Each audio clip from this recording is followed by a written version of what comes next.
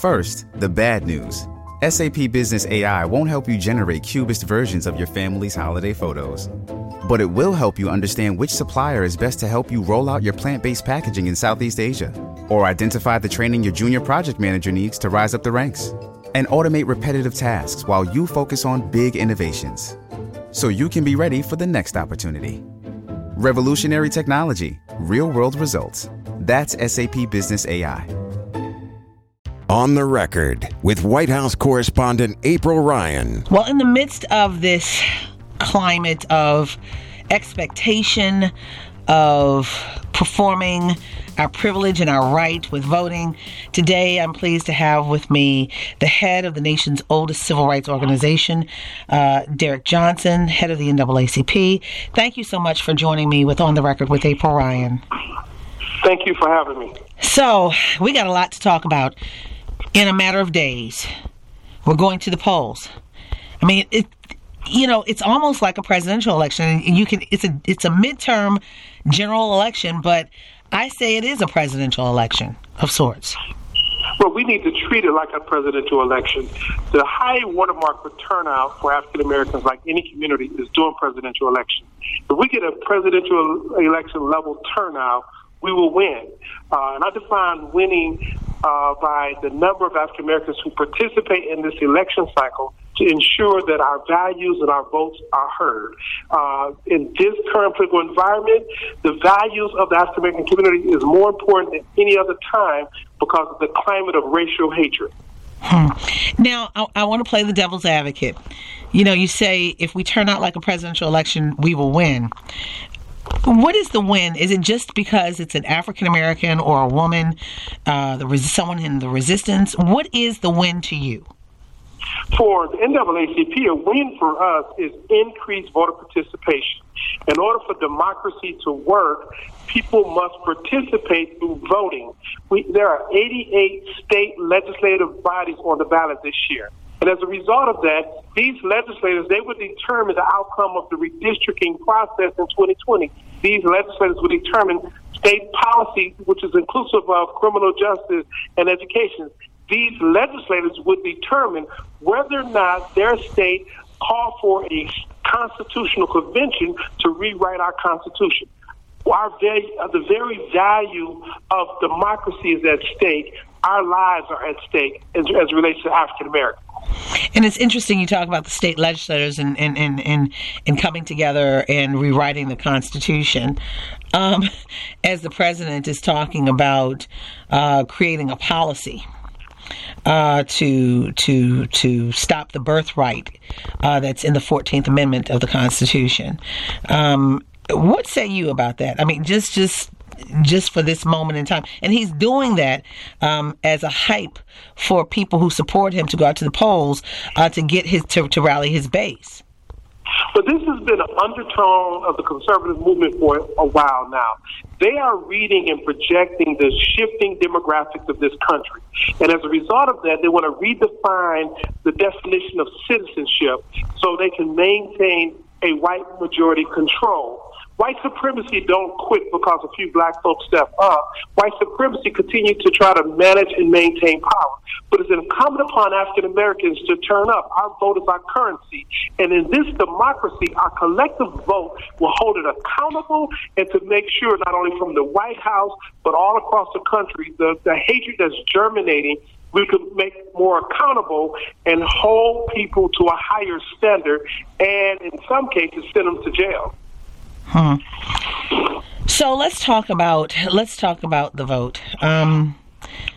This is unprecedented what we're seeing in 2018. We're now voting without full protections of the Voting Rights Act. This is now like the third cycle of elections, I believe, since the Voting Rights Act has been gutted, correct?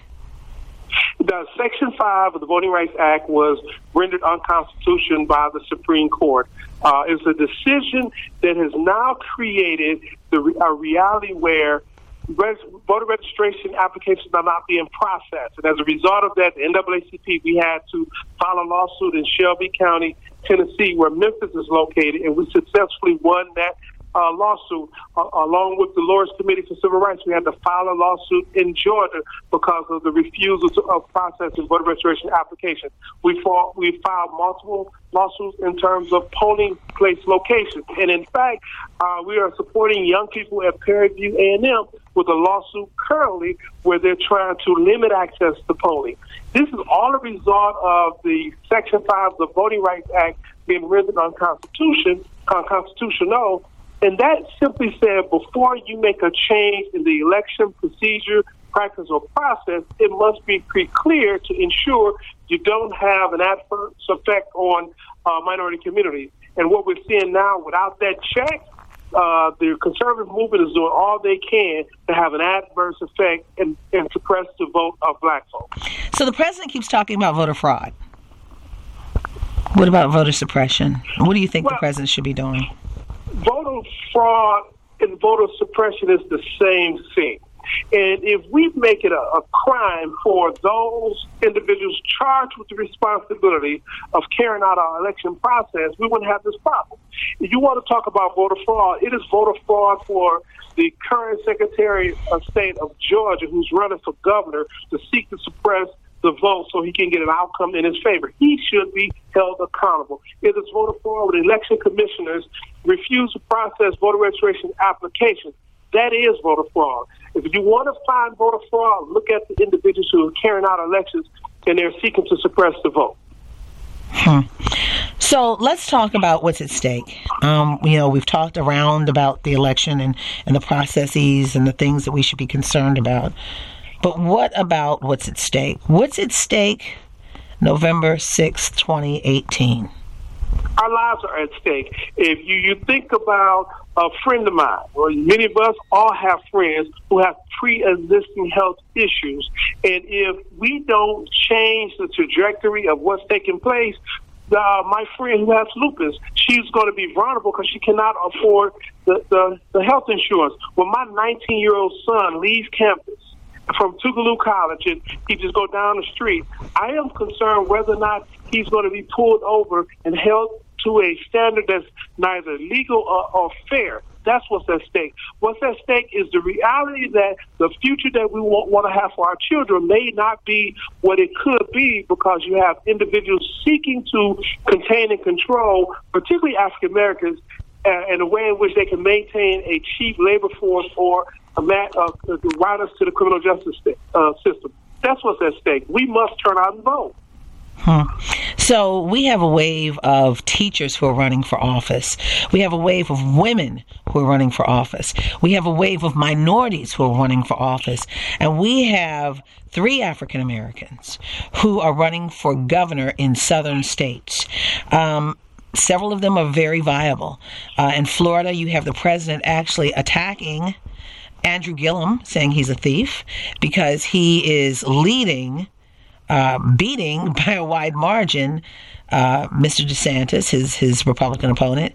You have Stacey Abrams in Georgia, who is leading by a point. And in Maryland, it's a fight for Ben Jealous, against his opponent, the governor of Maryland, the Republican governor, Larry Hogan. What do you think about all of this new wave of people poised, this new crop of people who are poised? This is typically a white male-dominated industry, politics. Now we're seeing a new group coming.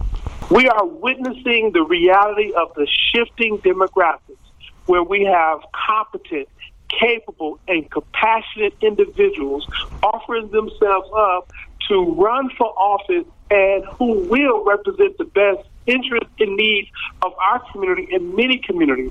A democracy, a society is only as healthy as how we treat our elderly, prepare and train our young people, and care for the disadvantaged. And the individuals that I'm seeing who are offering themselves up will do that. And that is the success of this cycle.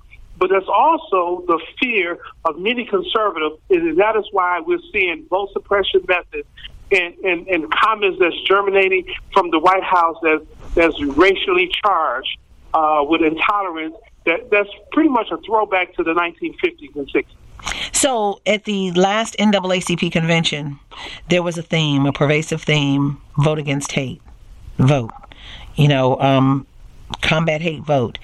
Is that really what it is? This day, this moment, just before the elections.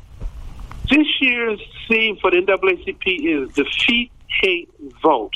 We recognize the increase in racialized incidents across the country. We also recognize many of these incidents as a result of the messages germinating from the White House when we have a sitting president who clearly is a racist. And I define a racist as one who seeks policy that is racial in nature, make comments that is racist in nature, and have a complete disdain for anyone who's not like him.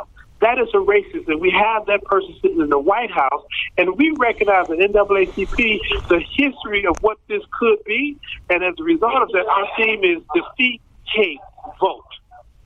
Well, as we see clearly that there is a concerted effort to control the browning of America. We've heard a lot of rhetoric, but I'm going to say this, and I'm going back to January when I asked the president, "Are you a racist?" I had asked someone high-ranking in your organization, "What is the definition of a racist?" And they said it was simple: the intersection or the meeting of power and prejudice. And I absolutely agree, and we see that take place. If the individual who are aligned with the president will have their way, we will be looking at an apartheid America. We must do all we can to prevent that. And because for those of us who live in the South, we know what an apartheid America could mean for our future and our children. And that's what's at stake for this election. We must assert our power. And in a democracy, our vote is our currency. And through collective efforts, we can win because we've done it before.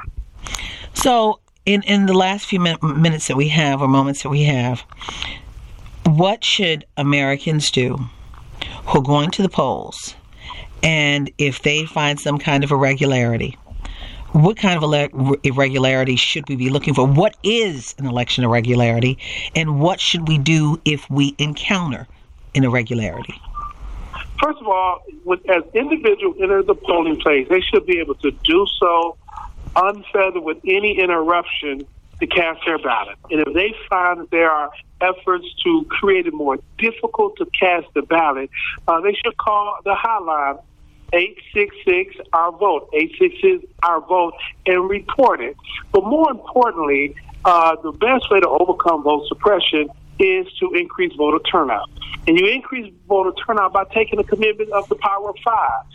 Identify 5 people that you can encourage to go to the polls. And once you do that, identify 5 additional people to do the same. The power of 5 can overcome vote suppression. This is a game of inches, not miles. And what the conservatives are seeking to do is to win in a margin, and we need to make the margin so wide they cannot win.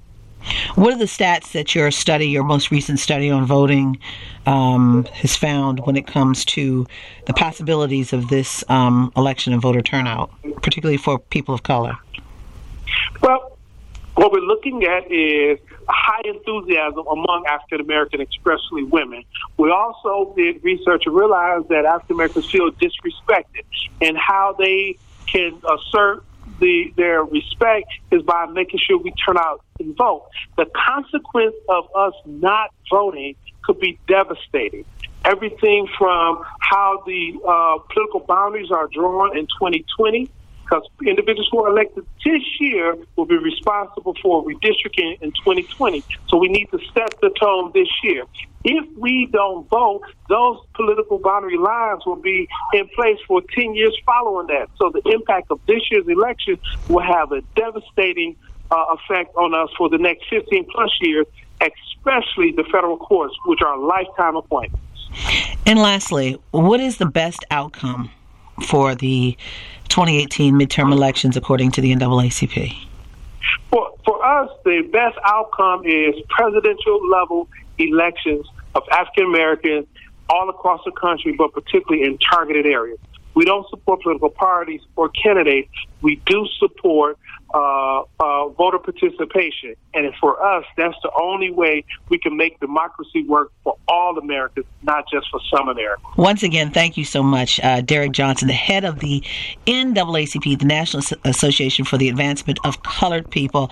They're pushing people to get out to vote. And like you said, if each person would designate 5 people to make sure that they get them out to vote, you wouldn't have to worry about issues of voter suppression, correct? That is correct. The number one way to overcome vote suppression is turning out to vote. All right. Turn out to vote November 6th. And if you were able to give your ballot in early voting, great. But once again, we're looking for you to go to the polls. Too many people died, were beaten, bruised, hoses turned on them. And even, I mean, we're not just even talking about civil rights movement. Let's talk about the women's movement to vote, the woman's right to vote, and blacks' right to vote. We have a history with this. We've got to go out and do this. Thank you so much, Derrick Johnson, head of the NAACP, for joining me with On the Record with April Ryan. Thank you, and continue to do the work that you do. With this week's On the Record, I'm AURN White House correspondent April Ryan. Don't forget to subscribe to On the Record on iTunes, Google Play, SoundCloud, Stitcher, or any other podcast directory. If you like what you hear, leave a 5-star review. On the Record, a product of American Urban Radio Networks. Tax day is coming. Oh, no. But if you sign up for Robinhood Gold's IRA with a 3% match, you can get up to $195 for the 2023 tax year. Oh, yeah. Sign up at Robinhood.com/boost by tax day to get the biggest contribution match on the market. Subscription fees apply.